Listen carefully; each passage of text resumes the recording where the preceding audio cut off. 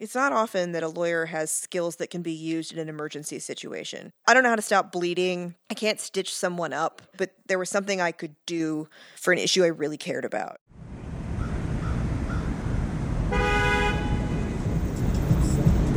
All right, that's just attention, DSIs. We've had workers in this area working on the track.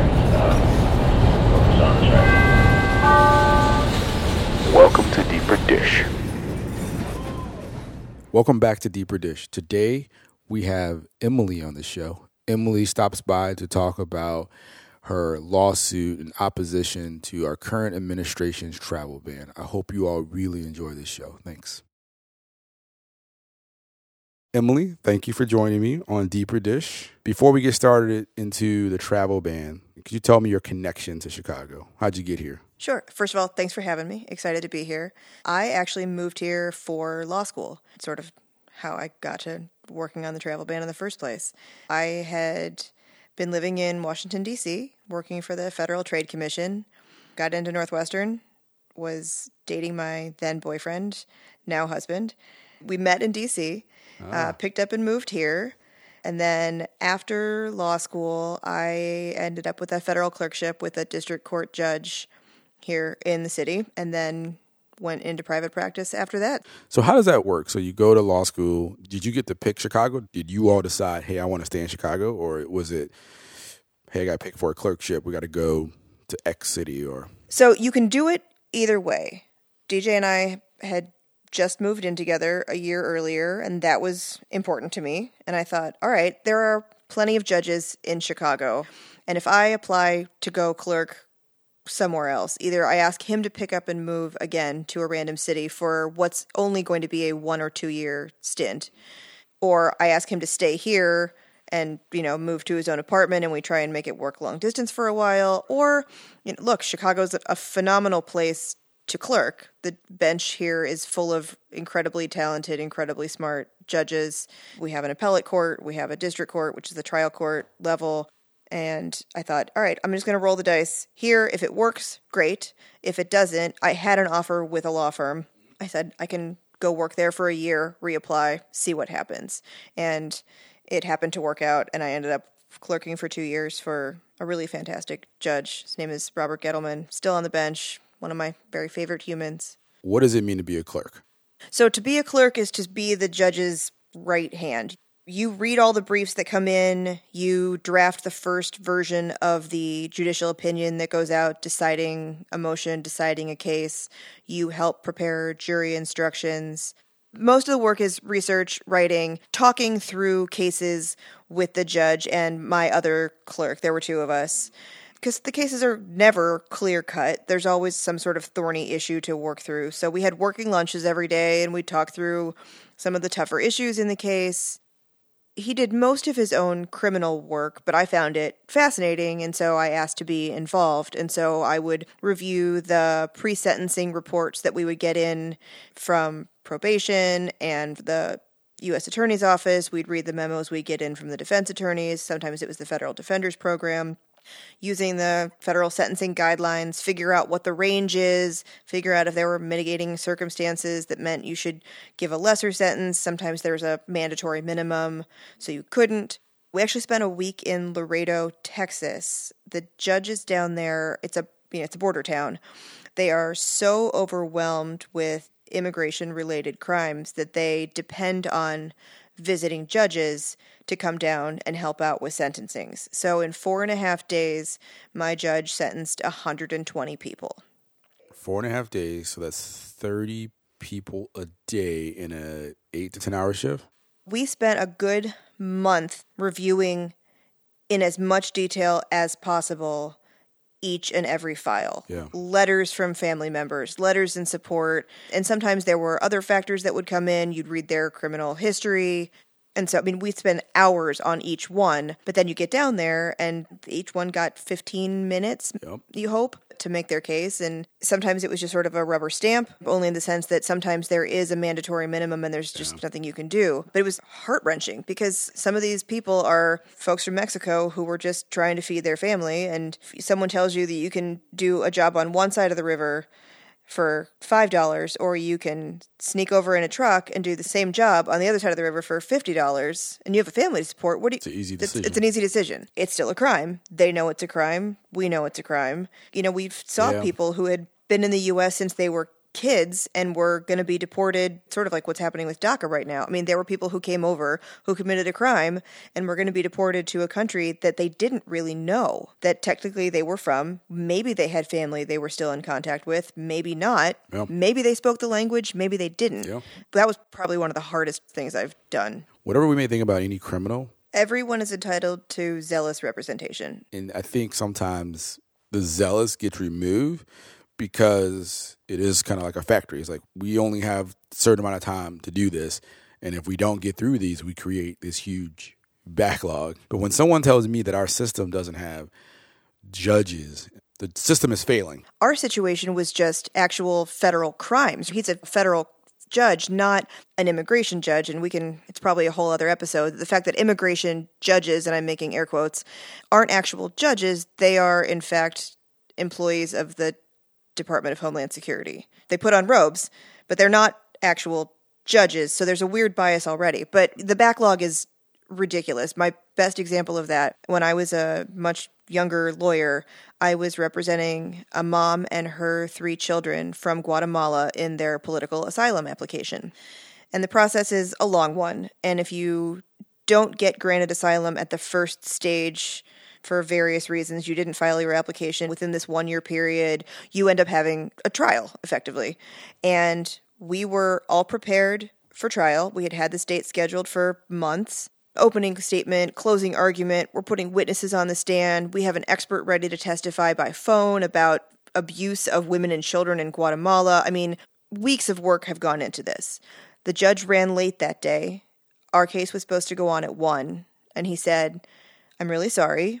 I can't hear your case today. My next available date is 2 years from now," which is both good and bad for the family. For the family, it means they are now entitled to be here legally for the next 2 years, but still sort of in limbo. The heartbreaking part of that story, a few months later, the immigration lawyer calls me and said, "We've been reviewing their case. These 3 children are eligible for deferred action under DACA. Are they interested?" And I said, obviously I have to sit down and explain the pros and cons to them, but their mom isn't. Would you be willing to exercise prosecutorial discretion and say she can stay too? And the attorney said, sure. If they're interested, this is a package deal. And so we sat down and we talked about the pros and the cons. Look, we can continue with your political asylum application. Your claims are good. And by good, I mean horrific. You will likely get asylum, but I can't guarantee that. And it's 2 years of uncertainty for you. What we have now is an offer of certainty that there's no path to citizenship here, but it guarantees that you are here legally. It makes you eligible for college admissions and some college scholarship money in ways that you weren't eligible for before. And they said, we just want to stay. And I said, you need to know that whoever follows Obama may not keep this program in place. There's no guarantee. We hope that this is something that no one would ever roll back, but who knows? And they said, no, we want to take it. So they took it. That was quite a few years ago, and I'm no longer with that firm, so they're no longer my clients. And so I hope that everything is okay with them. Because of a 2-year backlog in the immigration court system, they ended up as dreamers, and who knows what their future is. The other option you presented, the same thing could be said. The new administration set new rules. I mean, who knows how they're going to even evaluate political asylum applications now. Yeah. The refugee program is such a mess. You worked a little bit with the immigration. Is that what led you to do this travel ban? So I got to my firm after my clerkship, and one of the pro bono options they had was representing families in their political asylum applications. And the pitch was, on an altruistic level, you are doing a family a tremendous service, or sometimes an individual. You're doing them a tremendous service. And on a selfish level, you're going to get court time.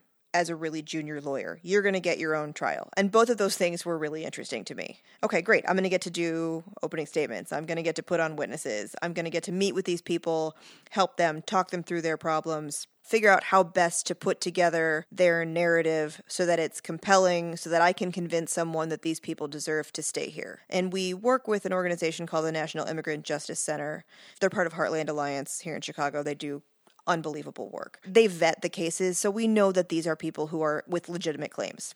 And so I started doing that work, and I learned so quickly how unbelievably confusing the immigration system is. It was confusing to me as someone with a law degree, with English as a native language, and with basically the unlimited resources of a big law firm. When you start the administrative process of an asylum application, you fill out one attorney form and it's either blue or green paper.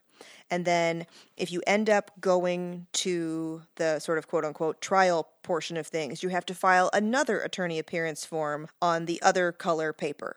And if you screw that up, they can bounce the whole case. Do you get an opportunity to restart? No. The fact that there are people who are trying to navigate this system alone is horrifying. And most people are. Most people come and don't know what they're supposed to do.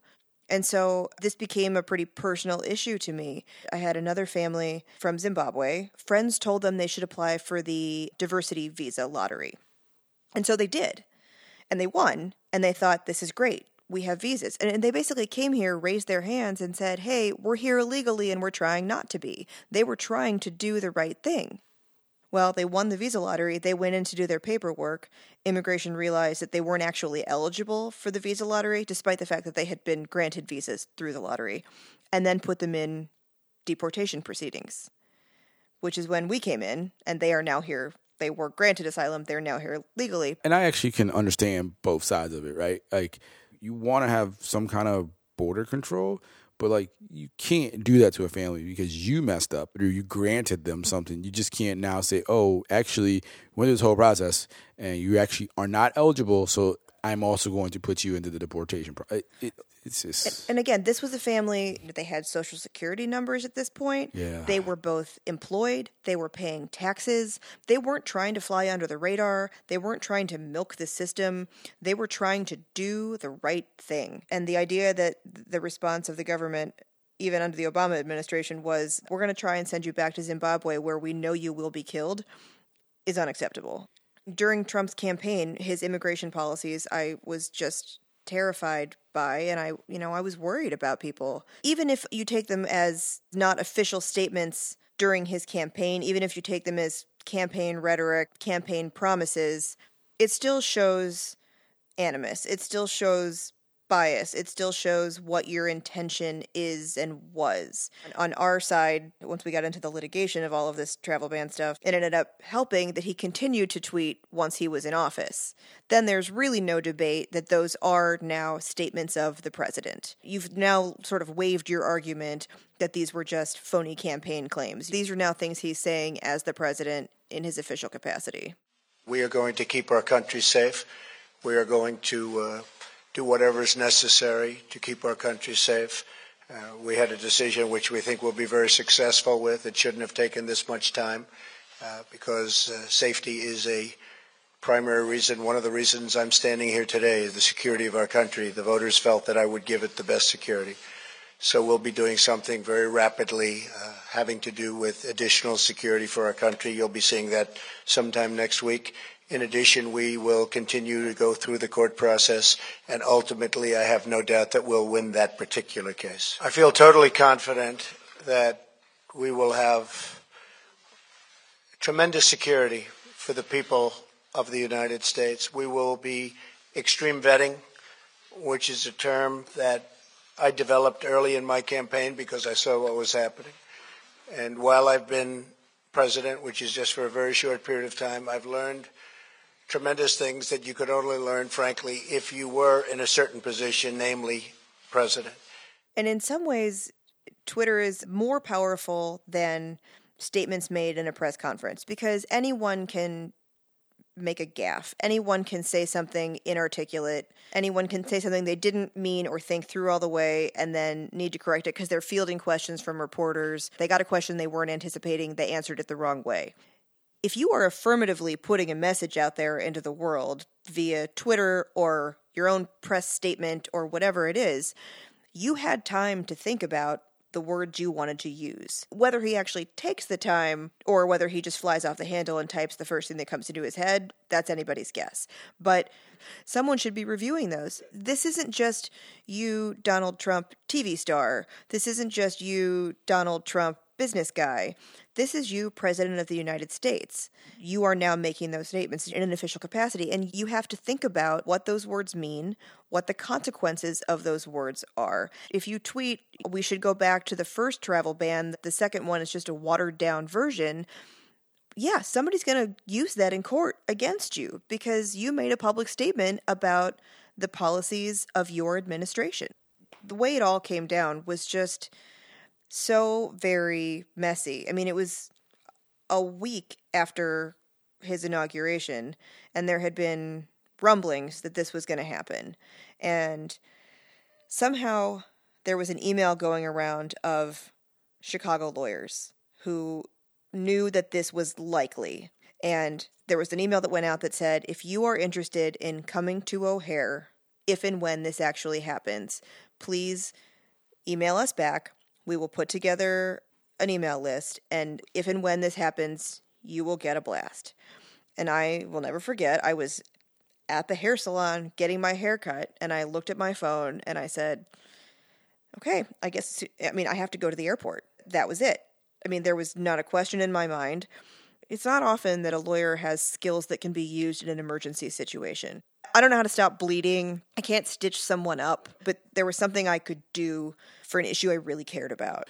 O'Hare is the second busiest airport in the country and maybe even the world. We have a lot of people that are landing international flights from outside of the United States, that are coming from outside the United States, that were affected by this travel ban that was tried to be executed by our administration. Some people reached out to you and you all said, we need lawyers to help these people get past the travel ban craziness. They were being held almost like a makeshift prison. Initially, when we first all showed up, the executive order came out, and it was a ban on entry into the country by people from 7 majority Muslim countries. And it went into effect immediately. It did not include any provision for people who are already in the air, people who are about to get on a flight, people who are in fact legal permanent residents of the United States. No exceptions for anyone for any reason. There was also no instruction given to customs agents, to border control. No one knew how to implement this. No one knew what it meant, what it was supposed to do. So what it turned into pretty quickly was, okay, so we are now going to vet basically everyone who might be on a flight from one of these countries, and, frankly, anyone who looks like he or she might be Muslim. That's what happened. Is it fair to compare it to, like, temporary internment camp? It was never that extreme, at least at O'Hare. I can't speak for others. Although there were people who ended up being taken into custody for a period of days. For most of these people, it ended up being either being held for multiple hours, if not days, or being sent back on a flight to the country they came from, which was a pretty frequent occurrence. It's also kind of daunting to have all this stuff situated and to land somewhere and say, you're not welcome here right now. For no reason. What was the most horrifying part? The president has fairly wide-reaching immigration authority when it comes to changing policy. Here, hopefully someday she gets to say, look, there is a threat from X country. We're going to stop things. Here's why. There has to be a legitimate reason. It has to be explained. in writing, in public. And obviously it wasn't. This came following all of these horrific tweets, public statements from Trump, from members of his administration, from White House staff. I mean, this was clearly a "you're Muslim, you're not welcome in our country" policy. We all got there, and it was chaos because, bless everyone, 200 plus people showed up that day. I was there too. All in total, it was more than 300 lawyers who filled in shifts at some point. But that first night, I mean, it was hundreds of people. Some people busted out laptops and started drafting complaints to be filed in federal court, some of which were that day or the following day. Some of that was putting people in touch with immigration attorneys. Some of that was just helping family members get information on the people who were on the flight, whether they were still being held, whether they had been sent back, whether they were going to be let through, trying to get information to the people who were being held because they were seizing cell phones, they were wiping information from cell phones. So people were not only being held, but they were not allowed to contact their family members to say, A, I'm safe, or B, I'm not. It felt more like, it seems like a bad analogy because we were at the airport, but it was sort of like air traffic control at first, rather than actual legal work. But so very quickly, a couple folks, and I can't claim to be one of them, took the lead in taking this ad hoc group of lawyers and organizing them. Fairly quickly. Within a couple days, we had a section of the international terminal sort of cordoned off, and we had tables set up, and we had attorneys staffing O'Hare 24 hours a day. And we had interpreters of every language we could think of that would be useful. We had signs in every language. We had law firms that donated laptops and Wi-Fi hotspots. People brought meals. You came just to get people food and run errands and help us keep the area clean. I mean, people wanted to come and help. Part of our job became monitoring flights, seeing when flights from these countries were coming in. And in fact, other countries, Kuwait was often being targeted. Countries that weren't on the list were being targeted because a lot of people from the Middle East don't take direct flights. You know, maybe you have someone coming from Iraq, but they took a connection. And so there ended up being a secure database where family members could put in the information of the passenger, and so we could track the flight, make sure things were going okay. How did you build up trust with family members who are upset with us, United States, in the system? Please put your information in because we're trying to help. It was hard at first. I mean, at first, all we could do was offer an interpreter, hopefully from that person's home country, who could say, these are people you should trust. But then we started getting a lot of media coverage. There were reporters there all the time talking to various members of the legal team. And so word spread pretty quickly that this was a group who was there to do good. If you gave us information, we certainly weren't going to turn it over to the government. We were going to use it to help. Part of that was us also being conscious of who was the face of this group. Certainly no one was ever used as like our token spokesperson, but we were also conscious of the fact that we don't want to look like a bunch of white people who are swooping in to help brown people, because that comes across the wrong way too. That comes across as condescending, and figuring out how to present our group in a way that represented the diverse group of attorneys and interpreters and volunteers that we were, to make sure that that was clear too. One of the amazing things when I was there, for the limited amount of time I was there, you all were able to get like information I didn't know was like available. Like I heard someone saying, hey, there's a flight landing in like an hour. Do you have the flight manifest? And I don't know what you all were doing, if you all were cross-referencing names or family members were there and they were giving you information to help you game plan. And then another thing, it was just like people screaming across, hey, we need someone that speaks this language. Does anyone here speak this language? All right, no. Does anybody know someone that speaks this language? And the third thing, when someone finally came through after all the work you had done and the media was there, you all surrounded that person and protected that person from the media. At first I was like, what the fuck is going on? Like, I don't know if you all pretending you all were talking to them and you all, it was like a bubble of like 10 people surrounded that person and you escorted them to their family. You got them out of the media's eye. I still quite don't understand it, but I know you were just trying to keep their situation private. Yeah, and I can actually give a little more detail on that. We obviously didn't have an attorney-client relationship with these people. They didn't, frankly, know we were lawyers, let alone consent to our legal services. But what you can do is create what's sort of an attorney-client privilege shield around someone. And it's we basically made a physical shield so that if someone asked them a question and they happened to give away personal information that the government could use later, if a reporter got a microphone in there and caught information that you wouldn't want out, that person could then say to us, yep, you're my lawyers now. And now all of a sudden, that information is protected by attorney-client privilege. And so the government can't use it. Not only were we physically protecting these people from being harassed is not the right word, because I think the media was there also for the right reasons. They were there to sort of celebrate the fact that these people were getting through. But I'm sure it felt scary. I'm sure it felt harassing to have all of these microphones and cameras and lights in your face. It was for two reasons. One was actually to physically protect people, but the other was an actual legal reason to make sure that no information was gained from people that could be used for the wrong reasons down the road. Was there any potential of backlash from the community or the justice system towards you all?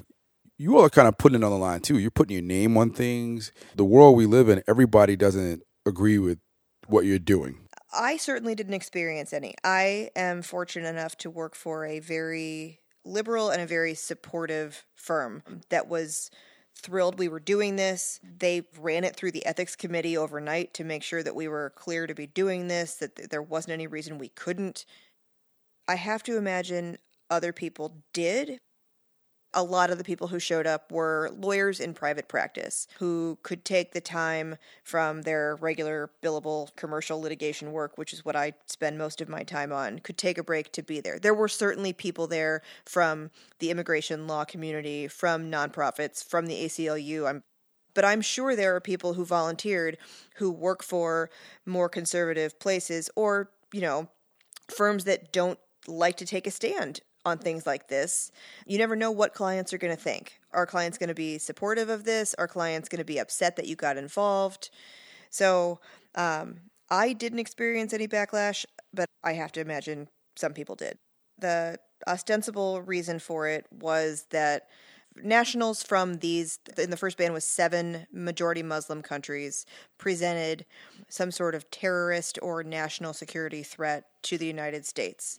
And it was a full ban. No refugees, no people who already had legal permanent residence or green card status in the U.S., nobody. But they, of course, gave no reasons for why they were making this national security claim. When you looked at it and you said, well, we already have really strict vetting procedures for immigration for immigrants. We specifically have incredibly rigorous standards for refugees. There were time periods for the ban, and that included refugees, but it banned refugees from Syria indefinitely.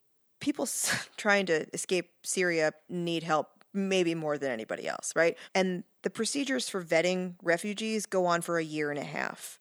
It's unbelievably thorough. So to say that the policies we had in place weren't sufficient already and then not give any reasoning for that made no sense. When you looked at the past statements that had been made and the campaign promises that had been made and the way this was rolled out, haphazardly, slapdash, I can't say it was obvious because it's obvious to me. It's not obvious to everyone. People have differences of opinion, but that the reason for this was discrimination against Muslims. And the fact that they didn't include every Muslim country doesn't mean that it still wasn't targeted at Muslims. The point was to make Muslims feel unwelcome.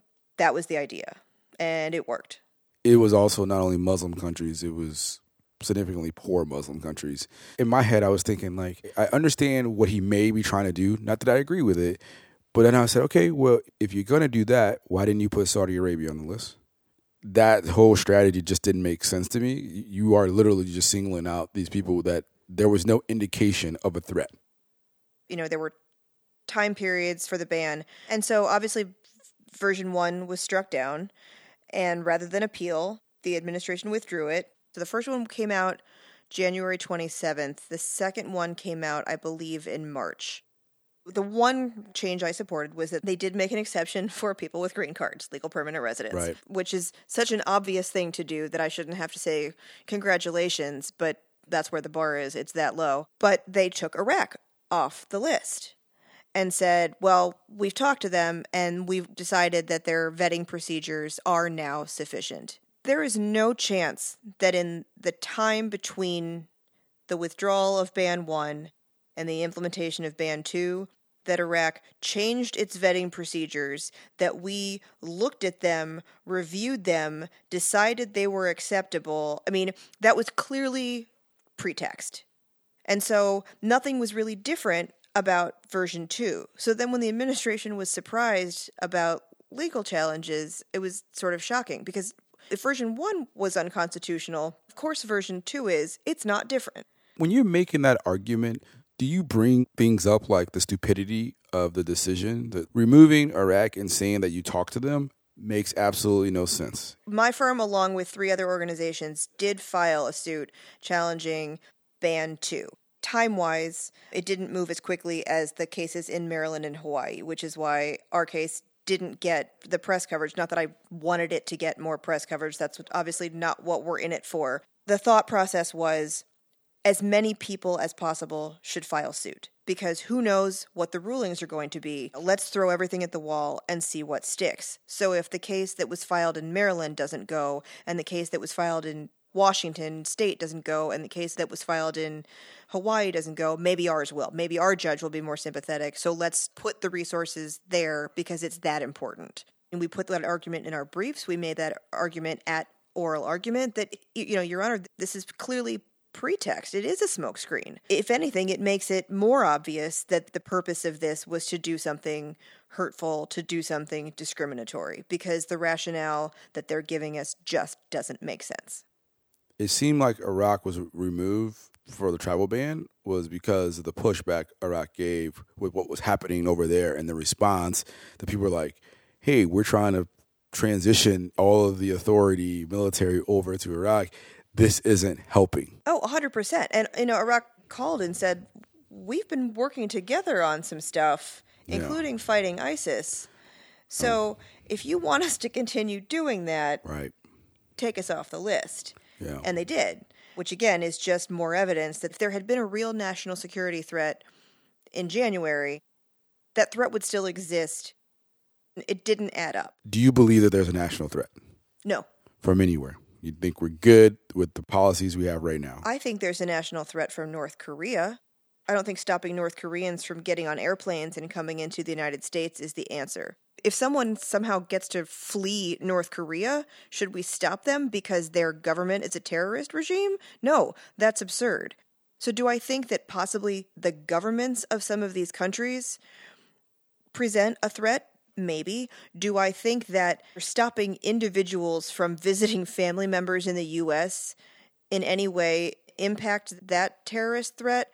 Given the vetting procedures we already have in place, given the foreign and domestic information that we have, no, I don't think it made us safer. One of the things that I believe this situation with the travel ban and just information in general highlighted is just how much we don't know about how our government works. And I'll bring up 2 examples. And we talked about one of them, the immigration judges.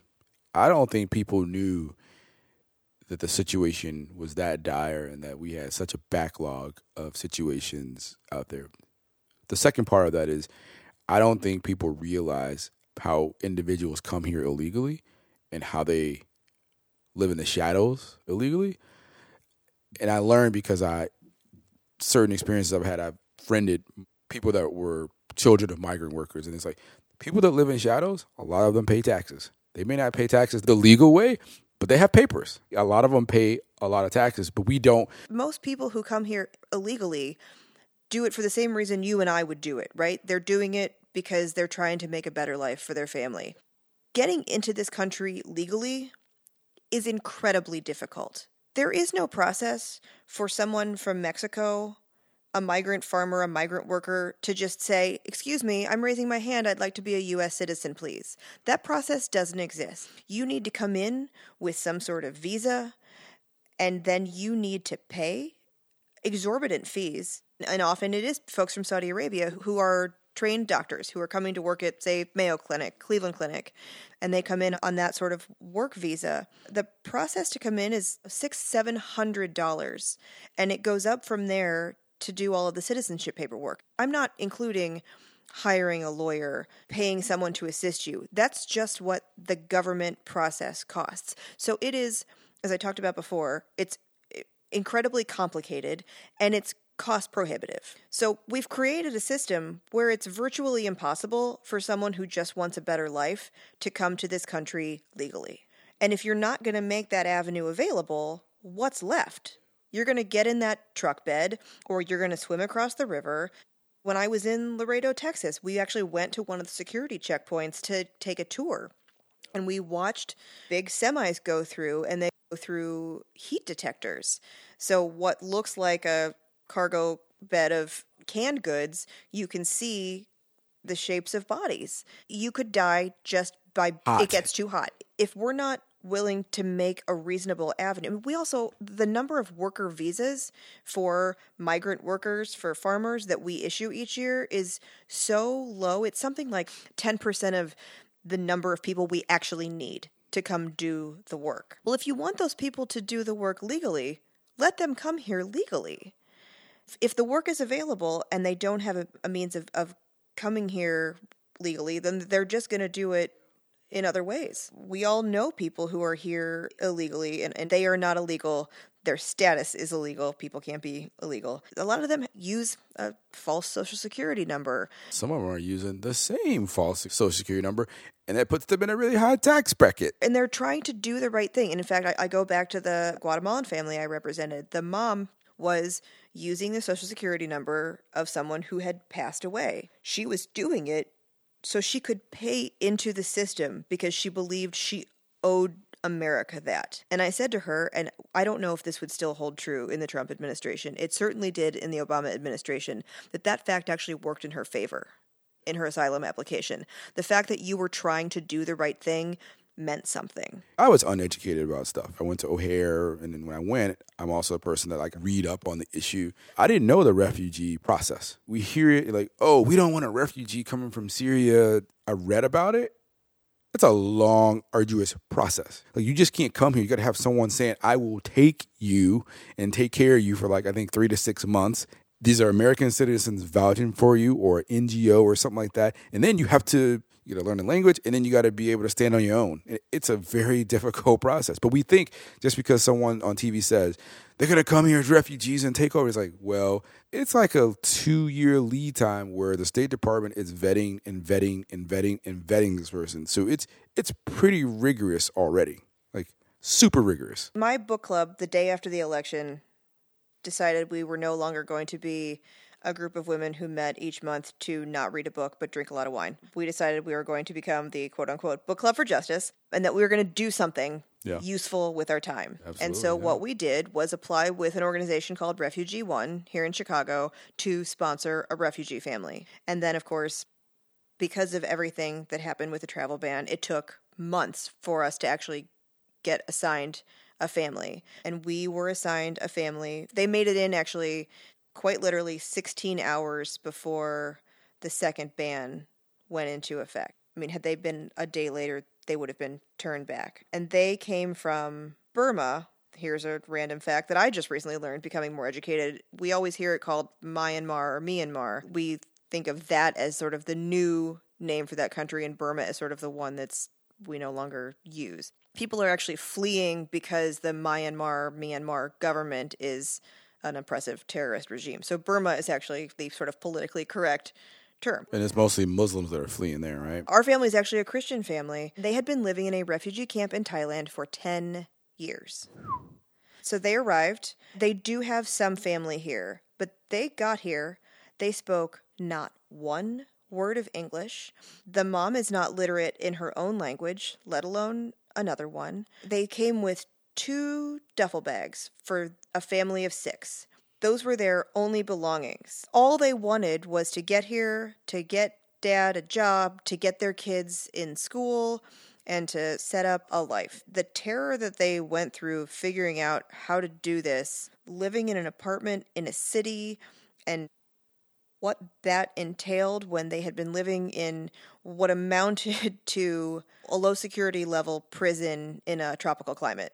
I mean, they weren't allowed to leave the refugee camp. This has been going on for 10 years. This slow genocide, one of the leaders of Burma, Myanmar, has won the Nobel Peace Prize. Has mostly remained silent on this. And then we have objections for letting people like that into our great nation, which one of our many symbols says we will take, you're weak, you're poor. Your huddled masses. Right. That was the whole idea. I think we need to truly understand all the implications and how all these things work. And part of it is educating the public.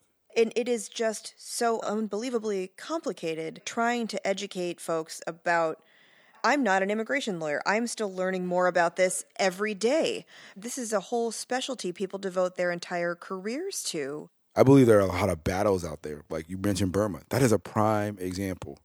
They were fighting one battle and this whole other thing that was going on, this atrocity was going on, and we didn't even know about. We didn't care to research or learn about it until recently, but they've been living in that type of environment for 10 years. I feel the same about Syria. I personally was ignorant about the horrible things that have been going on in Syria until 3 years ago, and I just wasn't aware. And that's horrifying. How do you get the message out? So I'll bring it back to like the travel ban. So where is that now? Ban 2 made its way up to the Supreme Court. Over the summer, the Supreme Court said, okay, the ban can stay in place temporarily. We are going to stay the injunctions that are in place, which means the lower courts stopped the travel ban. We are going to unstop the travel ban temporarily, with the exception that if you have a bona fide relationship with a person or an entity in the U.S., you can come in. So if you have a sibling, a spouse, a parent, and I think they've extended it to grandparent, cousin, you can come in. And if you are a refugee with, a connection to an organization that's here to sponsor you, you can come in. Version 3 came out, and they added 2 non-Muslim countries, and this was so odd. It's North Korea and Venezuela. Travel from North Korea is already highly restricted, so, okay. I know for a fact Venezuela, but the provisions of the travel ban basically only applied to government officials. So, again, it applied to 10 people. Nothing really changed. And once again, they had the chance to come out with findings, reasoned findings, for why there is a national security threat from these countries. And once again, the suits in Maryland and Hawaii went forward. The case in Hawaii has already made it to the Ninth Circuit, which ruled December 22nd, I believe. And this time, they said they didn't find that it was a religious discrimination issue. They found that it was a national origin discrimination issue. They're clearly not saying this is no longer a religious issue. They're just sort of giving the Supreme Court more reasons to strike it down. Under the immigration statute, you can't just ban entry for nationals from a whole country without legitimate reasoned findings is the term. They didn't have that. And so they said, this is now just discrimination against people from these particular countries. Fine, we'll take religion out of it now. This is just national origin discrimination. They have, again, overturned it, but recognizing that they can't undo the Supreme Court's ruling until the Supreme Court hears the appeal from their ruling. So the Maryland case did the same thing. It is now going to get argued at the Fourth Circuit in Richmond, Virginia. That's more of a toss-up because the Ninth Circuit is known for being stacked with a bunch of liberal judges. They're not all, but many. The Fourth Circuit is more conservative, and so it's unclear what judges will be on the panel. But to be clear, like the circuit on the West Coast, it's not just like the same 3 judges. It's like 30 or 25. Oh, it's even more than that. But it also has conservative judges on it. Of course, yeah, of course. Quite a few. And it's a random draw. And so it happens, there are more liberal judges on that circuit than not, but it's still a random panel. We're sort of waiting for the Fourth Circuit to rule, and then the Supreme Court will hear all of this again. The ruling that they issued this summer is a temporary ruling, and that I think didn't get a lot of press coverage. That people think, oh, the travel ban is just allowed to go into effect. It is temporarily. I don't really know how to predict how they will come out. We don't know enough about Neil Gorsuch and what he thinks about all of this yet. It's hard to say how the court's going to shake out on this. In the perfect world for you, how would you like all these appeals and the cases, and how would you like it to play out? In a perfect world, I think what I want is for the Supreme Court to say this was issued as a result of religious discrimination, as a result of national origin discrimination, and so we're overturning it. I do think you have to keep it somewhat narrow, and that might not be a popular opinion. You don't want to say the president going forward for eternity never has the power to issue a ban on travel from specific countries. It's not what the law says. It's not a good idea for national security reasons, because at some point there may be a legitimate national security threat. Who knows? And also the way we have designed it is that the president does have significant power to dictate immigration policy. That's the system that we have designed, and I don't think it's the court's place to overturn that generally. The government's argument is that the court doesn't actually have the power to review the president's decision here. I don't agree with that at all. There's a statute. The court has the power to see whether the president is acting in accordance with the statute, in accordance with the Constitution. The administration stance is the president has wide authority to do this. If that's the case, what's the argument against DACA? The Trump administration is not saying that Obama did not have authority to sign the executive order authorizing DACA. They're saying he was fully within his rights as a president to do that. But Donald Trump is fully within his rights as a president to undo it. That's their position.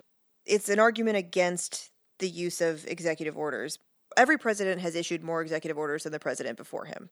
It's an uphill battle fighting his DACA repeal because DACA was put through as an executive order because Congress couldn't get legislation through. I mean, the argument is sort of how he's doing it, which is throwing 800,000 lives into chaos.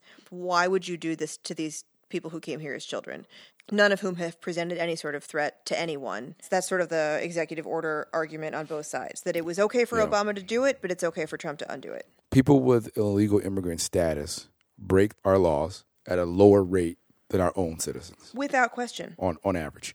Yeah, if I speed and I get pulled over, the worst that's going to happen is that I get a speeding ticket. Yeah. The worst that happens for a dreamer is that she gets deported. The consequences are so dire. I think you're doing big things locally, which I love because I love Chicago, and I love when people put their name on the line and they put all this energy into helping other people. There are people that defend our country from itself. And you're one of those people. Well, thank you. So very nice of you to say. I hate that the work is there, right? I hate that this ever happened. But I love that I have skills that I can use to fight.